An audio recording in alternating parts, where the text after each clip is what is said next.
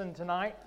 If I had to do it over again, I wondered if I should have had this lesson first and then the lesson we just did last, because in one sense this feels a little more like a class and the last one felt a little bit more like a sermon.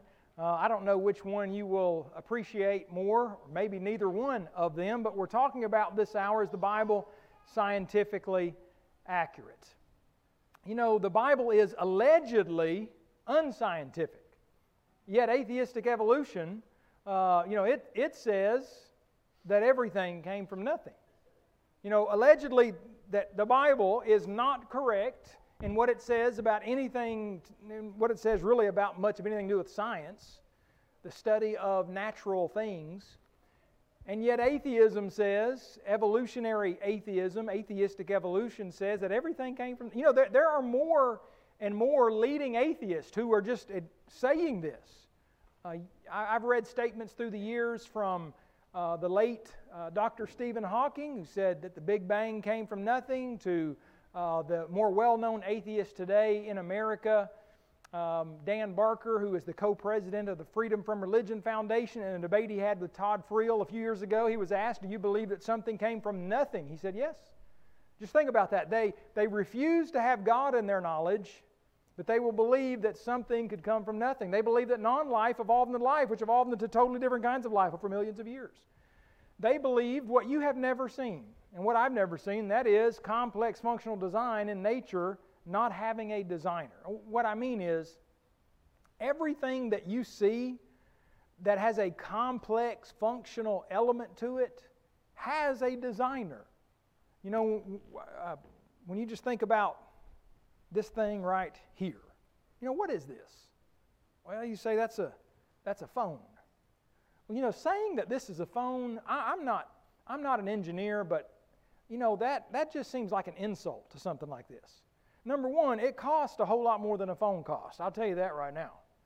But it does, I don't know, maybe a 1,000 times more than a phone can do. You know, I have an alarm. This is my alarm for the morning. So I hope that if you don't see me on time in the morning, it's because I forgot to set my alarm or it just didn't work right. You know, it's got a calendar on here. I can FaceTime. What is FaceTime, by the way? I don't know. I can like phone picture. I can phone video, right? With my family, like I did with my wife today. Sometimes she's a little hesitant to pick up the phone when it's a picture thing, because she may not be, you know, as prepared as she thinks she ought to be. But I'll just take her any way I can get her, y'all. You know, it's got. I can email with this thing. I can listen. I've got this one app that it just has soothing, you know, kind of ocean type stuff and music that will try to help you relax and go to sleep and that kind of thing. You know, Ronald, I think we talked about that a little bit tonight, about some sleep issues. You know, it's pretty.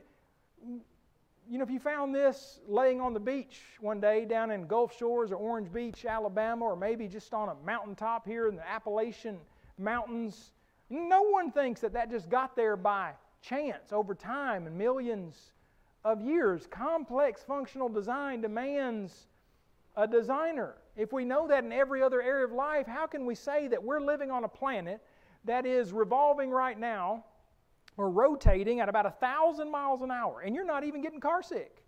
You listen, my wife gets car sick, I think, about half the time I drive in a car. And I like to think I'm a fairly good driver, but she still gets car sick. And sometimes I just need to remind her, honey, do you realize you're on a planet right now that's going 1,000 miles an hour, rotating as it's flying through, revolving around the sun at, if I remember correctly, a few 100,000 miles per hour, and it's not running into anything. It's got a precise pattern. Well, how did it get a precise pattern? How are we in just the right place for life to exist? Because there's complex functional design which demands a designer. Intelligence, it came from non-intelligence. Have we ever seen anything like this before? This is what non-believers, and by that I mean, I'm referring specifically to atheistic evolutionists, have to say. That if we are intelligent beings, and at one time there were not intelligent beings, then we came from non-intelligent beings. Where did a being come from anyway? Much less an intelligent being. Oh, you say, well, you know, if we can find water on Mars or somewhere else, and that just proves it. That proves what? Have you ever gone fishing in a pond and just thanked the stuff on top of the pond for your intelligence? Is that where we go? We think a dumb rock or, a tree? No, because intelligence demands previous intelligence. That's what we see in this world. And so when we think about what's unscientific or what is, if the Bible is scientific or not, just remember that everything we see in nature, a study of the natural realm, tells us that matter demands a maker. You know what the Bible has told us all along? That in the beginning God created the heavens and the earth. The Bible has told us and has given us many verses throughout Scripture about God being the creator, the maker of all physical things. The physical realm demands a maker. Well, Eric, how do you know that? Well, just let me ask you this. Have you ever just been sitting in your living room and just kind of wished you had a ice cold Dr. Pepper and it just magically appear? Now, I know you might say, well, sometimes my wife brings me one, or sometimes, my son or daughter might do this. Now, I'm talking about just, what I like? I've been driving a 2001 Toyota Sienna, got 271,000 miles on. I've been driving it for several years now. Now, the one out there that I'm driving, it's a 2008. So how many years is that? It's our new van. That's what I'm driving. Jana lets me drive it when I go out of town. But if I said, what, I'm ready to drive a brand new Hyundai Sonata, that has like 0 miles on it, that has seats that heat, that doesn't have a tape player in it like this old white van has. I might actually miss that one day. I don't know. I want it that's going to run. They have these little Hyundai Sonatas they build down there in Montgomery that they're like half, and I don't know anything about cars, okay? I just know it's like they're half gas and half battery. They call them what? Hybrids. And they get 60 miles per gallon. I kind of want one. I say a Sonata, I don't know what kind of car. It's a Hyundai something or other. And if I think about that long enough and hard enough and wish for it, maybe ask old Santa Claus for it. It's going to appear in my living room? Well, is it going to appear from nothing? You see, what we know is that matter demands a maker. Well, some might ask, well, where did God come from? Well, that's a fair answer, and you know what the Bible tells us. Well, before I get to that, let me just say this. It's a fair question to ask. I mean, I understand why people ask it, because we're born, we live, and as the natural progression of things happens, unless the Lord comes back first, we're going to die. Or in the case of Elijah and Enoch, they were translated into heaven without dying. But under the normal circumstances, we come into existence and then we go out of physical existence, but we're still in existence. We're just in the spirit realm after that. And so I understand that people are thinking, well, what about God? Where did He come from? But asking where God has come from is like asking, when did eternity begin? If someone asked you, when does or when did eternity begin, what would your answer be? Well, if you go to a dictionary and you look up the word eternity, you see that it doesn't have a beginning. And if someone says, well, when does it end? You say, by definition, it doesn't have an end. Well, our God is revealed as one who is without beginning and without end. So when someone says, well, based on the law of cause and effect and the law of causality, every material effect must have an adequate antecedent or simultaneous cause, so God must have one. No, He doesn't, because this is by the way, this is a fundamental understanding of the world, and all the sciences would immediately crumble if they didn't understand the real law of cause and effect, which is based upon what we see in nature. But by definition, God is what? He's supernatural. He's outside of nature. And so it's fine to ask, where did God come from? But it really does not, the individual who may be asking that question perhaps has not thought thoroughly through the fact that God is, as the Bible has always contended, eternal. And I would contend that a physical universe that once was not in existence, that now is in existence, and at one time, as most, even atheistic evolutionary scientists, from what I can tell, believe At one time there was nothing physical, but there is now. Well, why is there something now? Because there is an eternal, omnipotent, omniscient Creator who made it happen. And the Bible tells us He's so powerful that He could speak it into existence. Where did everything come from? Hebrews 3:4, for every house is built by someone, but He who built all things is God. Both heaven and earth reveal that the things which are seen were not made of things which are visible. Hebrews chapter 11 and verse 3. Indeed, I would contend that Genesis 1:1 makes perfect sense in light of what we see in the physical realm, in light of our study of the physical realm. That indeed, God created the heavens and the earth. That we can look up to the heavens, as the psalmist declared, that the heavens declare the glory of God, and the firmament shows His handiwork. Day unto day utters speech, and night unto night reveals knowledge. There is no speech or language where their voice is not heard. It doesn't matter where you live on this earth. If you are of sound mind and have reached an age of maturity, we should be able to look to the heavens. Their line has gone out through all the earth, or some translations say their voice, and their words to the end of the world. There is a sense in which God speaks through His physical creation, in the sense that the physical creation declares His glory.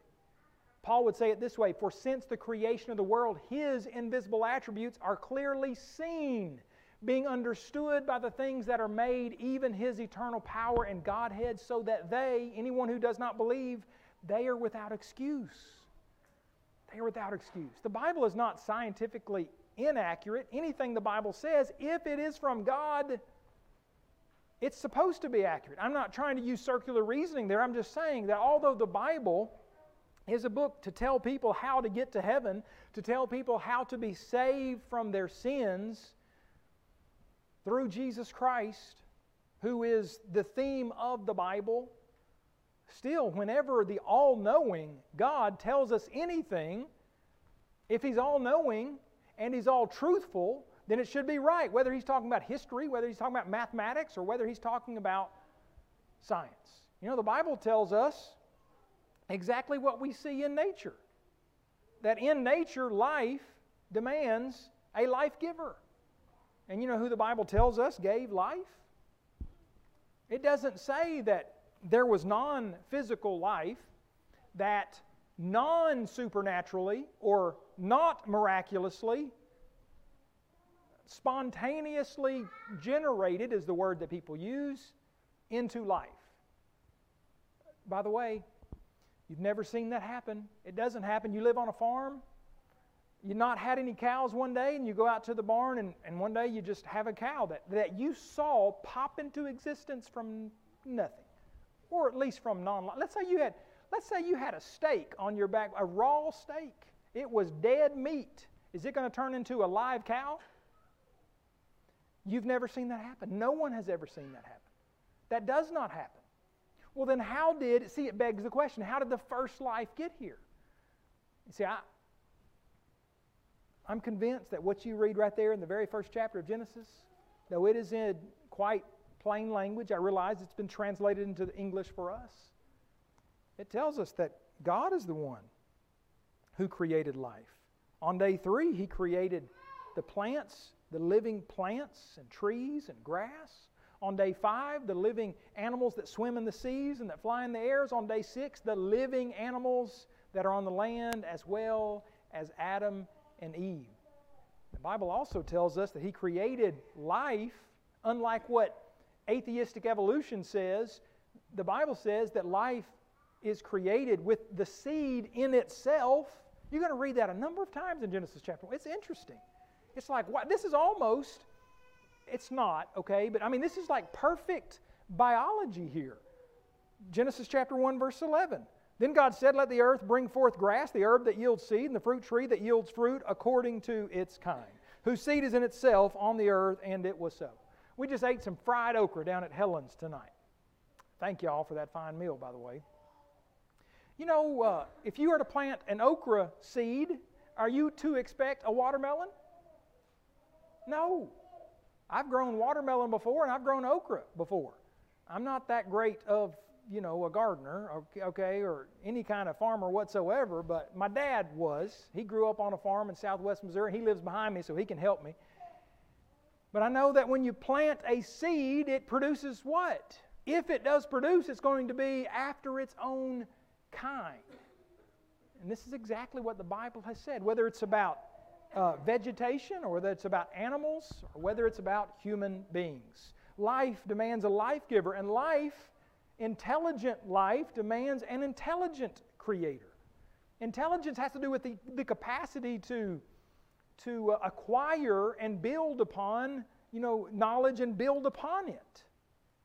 The definition that you would look up in a dictionary might be a little bit different than that, but here's what you and I know, is that there's something that you can know the difference between something that has some measure of intelligence and something that doesn't. And the something that does, maybe it's my little dog that has a small measure of intelligence. He's 13 just nearly now. He can tell you when, he wants something to eat or when he wants to go outside, and he can, sit at your feet, and he can, beg for food and do a few other little things. He thinks he's smart because when Jana cooks cookies, he's running to the living room looking at me, and then he runs back to the stove and he runs, and he'll do that for, I suppose, hours if I let him, because he's begging for a cookie. He has a measure of intelligence, you might say. Where'd that come from? Water? No, not dirt, not dust. It came from an intelligent being who created animals and who created very intelligent human beings. The capacity that you have to acquire knowledge and to build upon that knowledge and your areas of expertise is just fascinating. One of the things I enjoy doing is just learning what other people know about their kind of area of expertise that I know usually nothing about. I think it was Sister Rita tonight telling us about some work that they were doing on their house, right? The kind of work that I don't know anything about, Sean, so you probably could teach me a whole lot about any kind of work that you've been doing on your house. Well, intelligence demands an intelligent creator, and the Bible has told us that indeed there is an intelligent creator. Anything that possesses intelligence in nature must have been caused by something intelligent. Organisms such as animals and humans possess intelligence. Therefore, animals and humans must have been created by an intelligent being. And as we've already briefly noted, design demands a designer. We're not talking about just, I see a cloud in the sky and it looks kind of like a puffy bunny rabbit. That's not complex functional design, but complex functional design in the material realm demands an adequate explanation. And the explanation the Bible gives us is in perfect harmony with what nature tells us. And that is that nature screams out the need for a creator. But some say, Eric, I'm still not buying that this Bible is scientifically accurate. And so for the next few minutes here, I just want to go through. That wasn't my introduction, by the way. That was about half the lesson. All right, so we're not going to be here till midnight tonight. Poor Eutychus. We're not going to plan on having any of those tonight. But some might say, well, Eric, okay, I see some of the big things you're talking about there, but I'm seeing some real specific problems in the Bible. Okay, so what are you talking about? What kind of specific problems? So let's look at 2 or 3 here in our remaining time together. Because what we have tried to do at Apologetics Press through the years, and I think what's helpful for Christians to help non-Christian friends with, is, okay, you set out a more positive case for, it might be the existence of God or the accuracy of the Bible, and then you answer questions, hopefully, that people have about very maybe particular things or specific things in Scripture, like, when was the sun, when was it created? Because the Bible tells us that in the beginning God created the heavens and the earth. The earth was without form and void. Darkness was upon the face of the deep. The Spirit of God moved upon the face of the waters. And God said, let there be light. And there was light. But on day 4, we read that God created the greater light to rule the day and the lesser light to rule the night. He also made the stars also. So, when did He create the sun again? Well, He tells us on day 4. But wait a minute, what was that light He created, and how could you have regular days? Well, this is how the agnostic, I believe he is, Dr. Bart Ehrman, who my colleague Kyle, debated a few years ago at the University of North Alabama. He said in his book, Jesus Interrupted, he said, if light was created on the first day of creation, Genesis 1, how is it that the sun, moon, and the stars were not created until the fourth day? Where was the light coming from if not the sun, moon, and stars? And how could there be an evening and morning on each of the first 3 days if there was no sun? This is a fair question to ask. There's no problem asking this question. Again, you and I can probably see why it is asked. Maybe we've asked that question ourselves, and no problem asking it. And maybe we ought to consider that similar to how God spoke light into existence on day one of creation, saying, let there be light, on the fourth day, God declared, let there be lights in the firmament of the heavens, and it was so.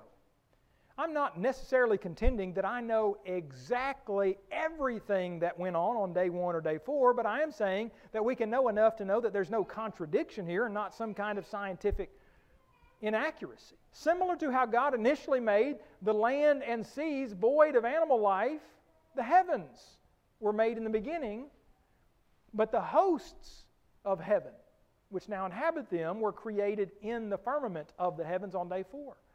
And by the way, the Father of lights, James chapter 1, verse 17, could He not create some form of light without first having to create the sun, moon, and stars?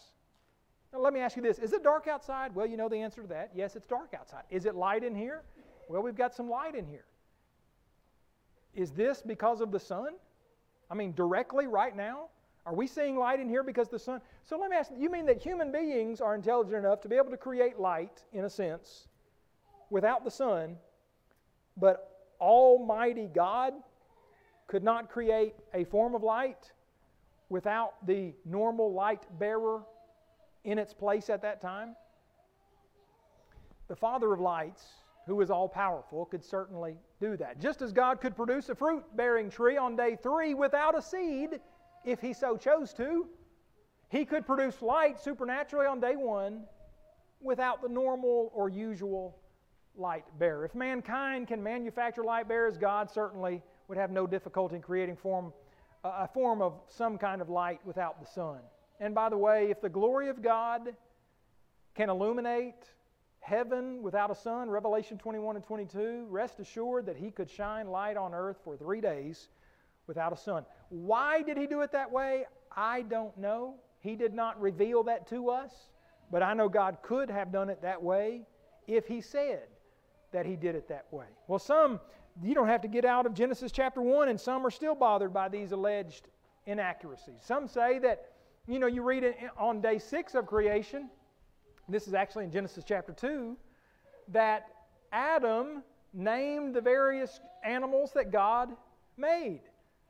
And some question, how could this be possible? Because they contend that there wasn't enough time for Adam to name all the animals. So what's our response to this? How could He name, as the question sometimes is phrased, every species of animal on earth in a single day? Well, first of all, Adam's task did not include searching for and gathering all of God's creatures. Rather, Genesis 2:19, God brought them to Adam. Kind of how God brought the animals to Noah.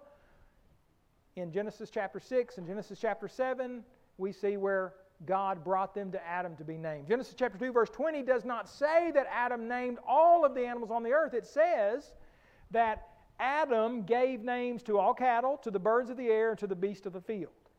Excluded from this naming process were sea creatures and creeping things mentioned earlier in the creation narrative. Thirdly, the beasts that God brought to Adam are qualified by the descriptive phrase of the field, from the Hebrew sadah. The precise limits of the term field, we don't know, but it's possible that it refers to those beasts that were just living in Eden. And if the beasts of the field were limited to those within the boundaries of Eden, then livestock and birds could have been similarly limited. This would, have greatly reduced the number of animals involved in the naming process, since it is very unlikely that all the created animals lived in Eden.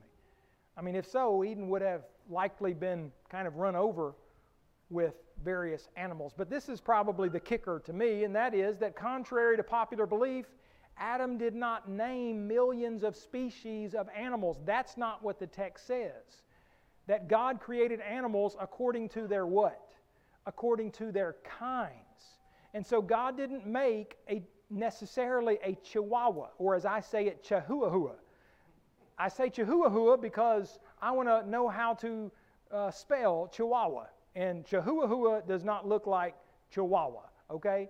So anyway, if I was the one spelling Chihuahua, it would have been spelled differently. But God probably didn't make a Great Dane. He probably made an animal that was more like a coyote or a wolf in the beginning, that over thousands of years, with all the genetic variety within kinds, we have all the genetic variety we have today. I mean, just look around the room today at all the differences we have among us.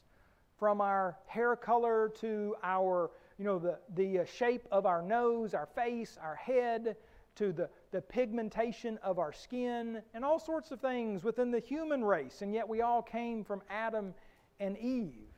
You see, Adam and Eve didn't have to name millions of species of animals.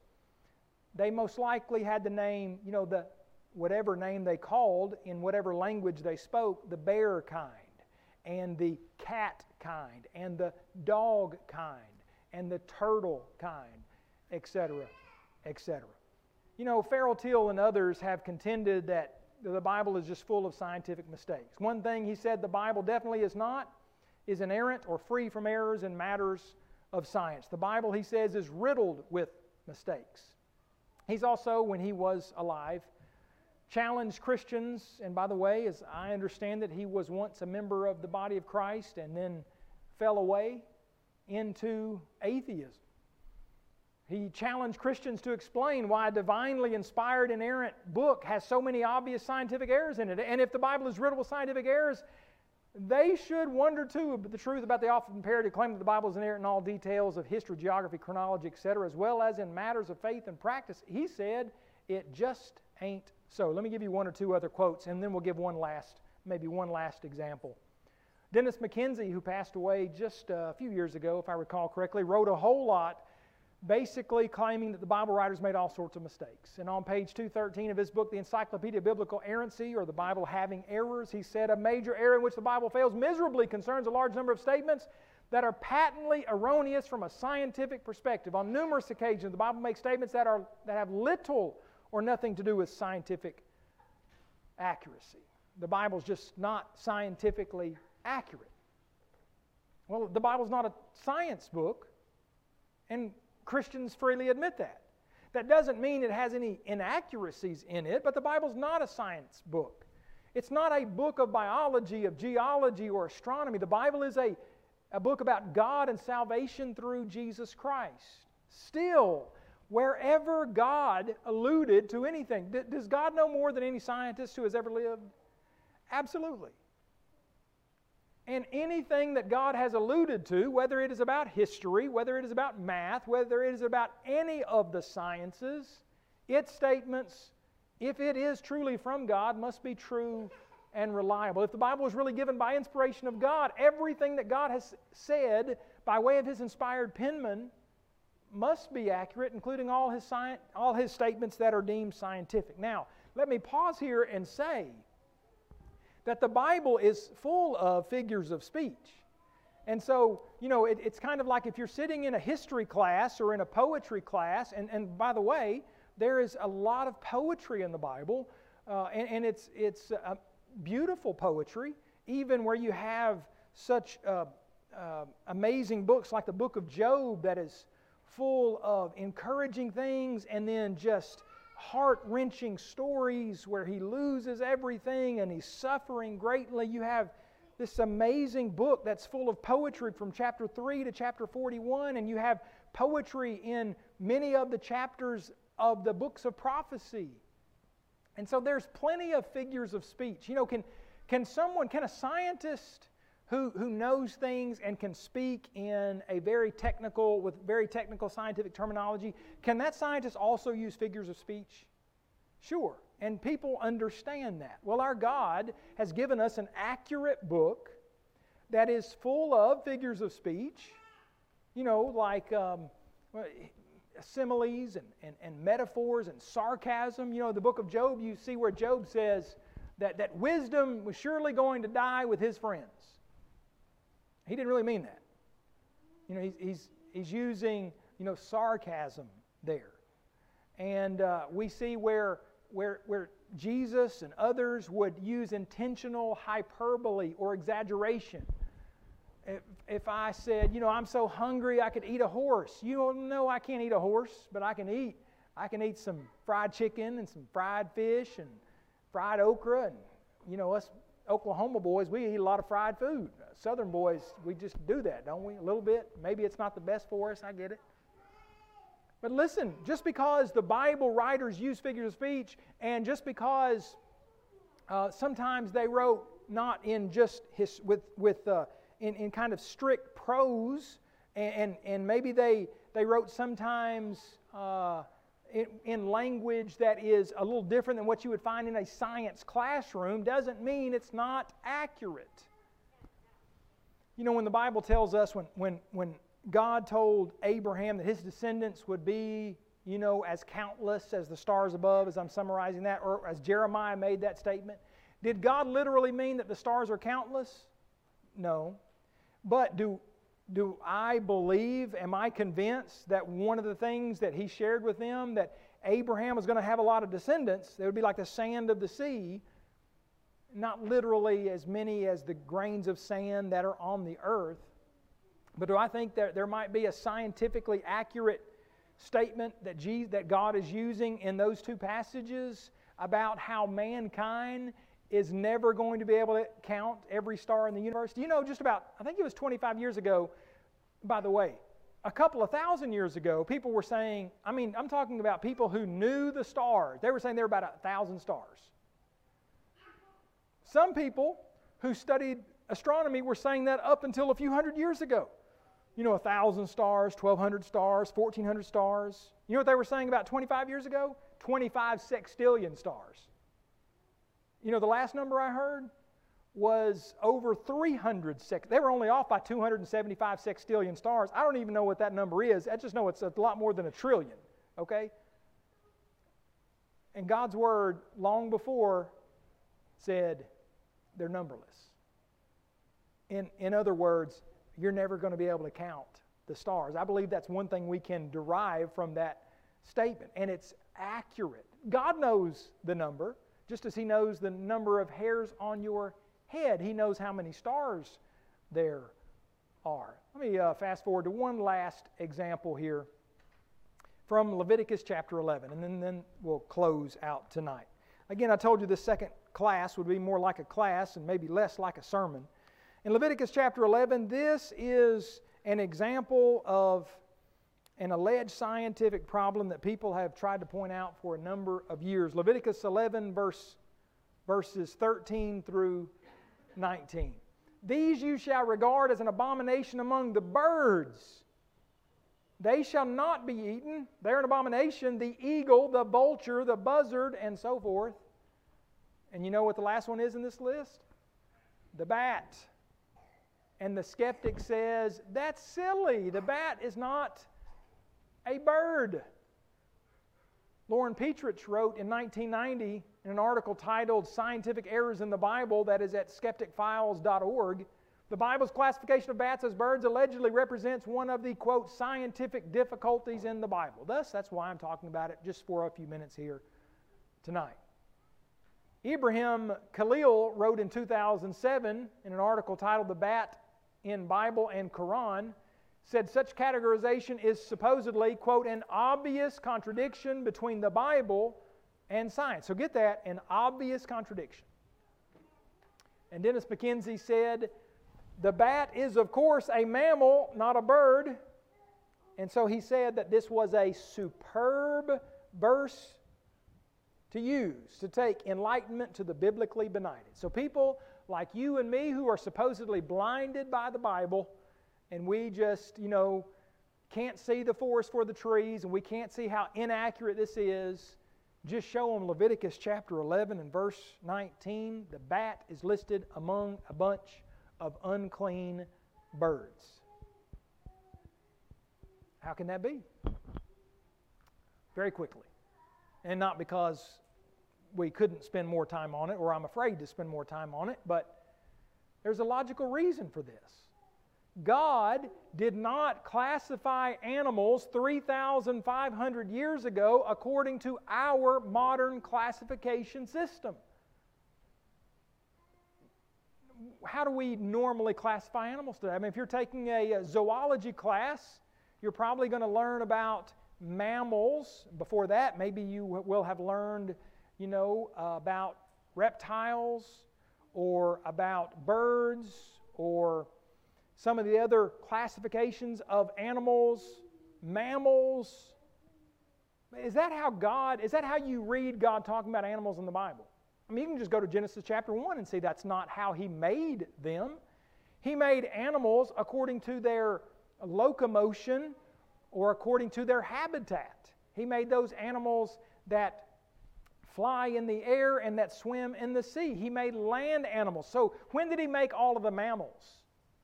Well, He made mammals on days 5 and 6. Because some mammals as we define them, swim in the sea. Some fly in the air as we define them, bats. Some live on the land. In Leviticus chapter 11, He talks about land animals. And then He talks about aquatic creatures, just before the text that we were reading from. And then He talks about flying animals, aerial creatures, and then other terrestrial animals. He's not breaking things down the way that we break them down. So it is very unfair to say, well, God puts a mammal with a list of birds that's scientifically inaccurate. Absolutely not. That is tantamount to me, going to Ronald's library. Ronald, I'm assuming you have some books at your house, and telling you that you have your books arranged incorrectly. Now, what would y'all think if I came to your house and told any of you that? I don't like, Kyle is one of my good friends, and we've worked together at AP for many years, and we were in school together before that, so we know each other pretty well. And one of the things I think is a little strange about him, I'm just going to tell everybody, is that he categorizes his books, at least he used to, I think he still does. This is how he does it. Book 1, book 2, book 3, book 4, book 5. I mean, he'll have a book on marriage next to a book on elders, next to a book on archaeology, next to a book that might be a commentary on a particular book of the Bible. Like, dude, this is not right. Because we all know that the best way to do it is topically, right? I mean, here are all the books on Christian evidences, and here are all your commentaries over here. Here are all my Bibles right here on this shelf. I know where they are. Well, you know what? Kyle can do it his way, and I'm thankful I can do it my way. But it's inappropriate for me to come to your closet and say, man, the way that you have all of your clothes arranged, that's not right. What would you think of someone who came into your house and your closet and said, the way you have your clothes arranged is incorrect? You would think, this is the weirdest person I think I've ever met. I don't know how that's not any different than saying, well, I know that this is how God said, He created things and He kind of categorized things, but because He didn't do it the way we do it thousands of years later, He's wrong. See, when you think of it from that perspective, you realize it's really not fair for us to treat God and His Word that way. To accuse the Bible writers of categorizing animals incorrectly based on Linnaeus taxonomy is tantamount to saying, well, your wardrobe is wrong or cataloging your books is incorrect. Whether a person chooses to organize his books alphabetically, sequentially, or topically according to the Dewey Decimal System or the Library of Congress classification system, it's a matter of judgment. By the way, why is the term bird used? Well, the term bird there in Leviticus chapter 11, verse 13, and Genesis 1, 20 through 30, actually is the Hebrew word that literally just means flying creatures. So why do most translators translate the word bird? I'm assuming because 99.9% of things, I'm just throwing out an estimate there kind of quickly, are flying things are birds, and so they put the word bird there. That's a figure of speech. I can't remember exactly what it's called, where a part is put for a hole or a hole for the part, so they use the word bird. That this word is not used solely for birds is evident from Leviticus chapter 11, verses 20 through 23, where that same word is used with the word charits in referring to winged creeping things or flying insects. No one translates that flying bird insects. They translate it flying insects. And so if you want to be literal about it, that term in Leviticus chapter 11 verse 13 could just easily be rightly translated flying things, and then there's a lot of birds that are listed, and then there is that flying, what we call mammal, listed there at the end. Why are no other mammals listed? Well, bats are the only mammals capable of true flight. Another reason why Bible translators have chosen to use the word birds in these passages most likely. So God didn't classify animals the way that we do today. The Hebrew term can be, and if you want to get real literal about it, it seems should have just been translated flying creatures. Bats are the only mammals capable of true flight, and bats are listed at the very end. I don't know exactly why, but maybe Moses, by inspiration of the Holy Spirit, put it there because, he knew this flying creature didn't have the kind of feathers that the birds have, but it's an unclean flying creature. By the way, so often what the critics dismiss or don't realize or don't admit to is how appropriate it is that some 3,500 years ago, all of these animals, like the bat, was put in a list of unclean animals. This is amazing instruction and wisdom. A few years ago, scientists documented that between 1992 and 2002, rabies passed from bats caused 24 of the 26 human deaths from rabies in the United States. Bats are not something you necessarily want to tango with. They're not necessarily something you want to have as pets unless somehow you are extremely careful and, you're going to be, you just need to realize these things have a tendency to carry rabies. Moses' instruction to avoid bats coincides perfectly with modern research. Thus, could we not logically conclude that such writing is scientifically accurate?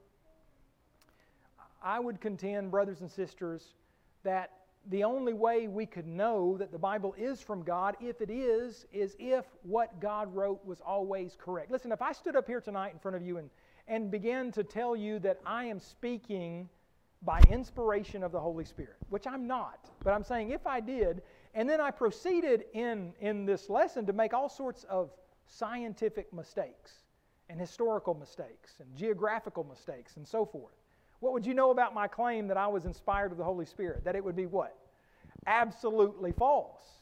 You would know that in part because God doesn't make mistakes, but mere human beings who are not inspired of the Holy Spirit write and say things that are oftentimes incorrect. But God doesn't make mistakes. And I would contend that what we have is a book that is full of true statements from beginning to end, whatever God addresses, including scientific matters. But most importantly, He's right on when He tells us how to be saved from not a disease, not a cancer, and not COVID-19, but how to be saved from the worst thing that you and I could ever imagine, and that is sin, that if not dealt with, leads people to die eternally. Romans chapter 6 and verse 23. But God is good. The message is one of hope because Jesus came and took the sting of death away. And if you are here tonight and not a follower of Jesus, not a Christian, then you can become one, as we've already talked about this very evening. Become a Christian. Put Christ on in baptism and arise, dying to the old man, walking a new life, trusting in Jesus and following Him as your Lord and my Lord, as the King of kings, as the one who is the Savior, and as the one who is our judge one day in the future, whom we can actually look forward to seeing because of what He did for us and because of our trust in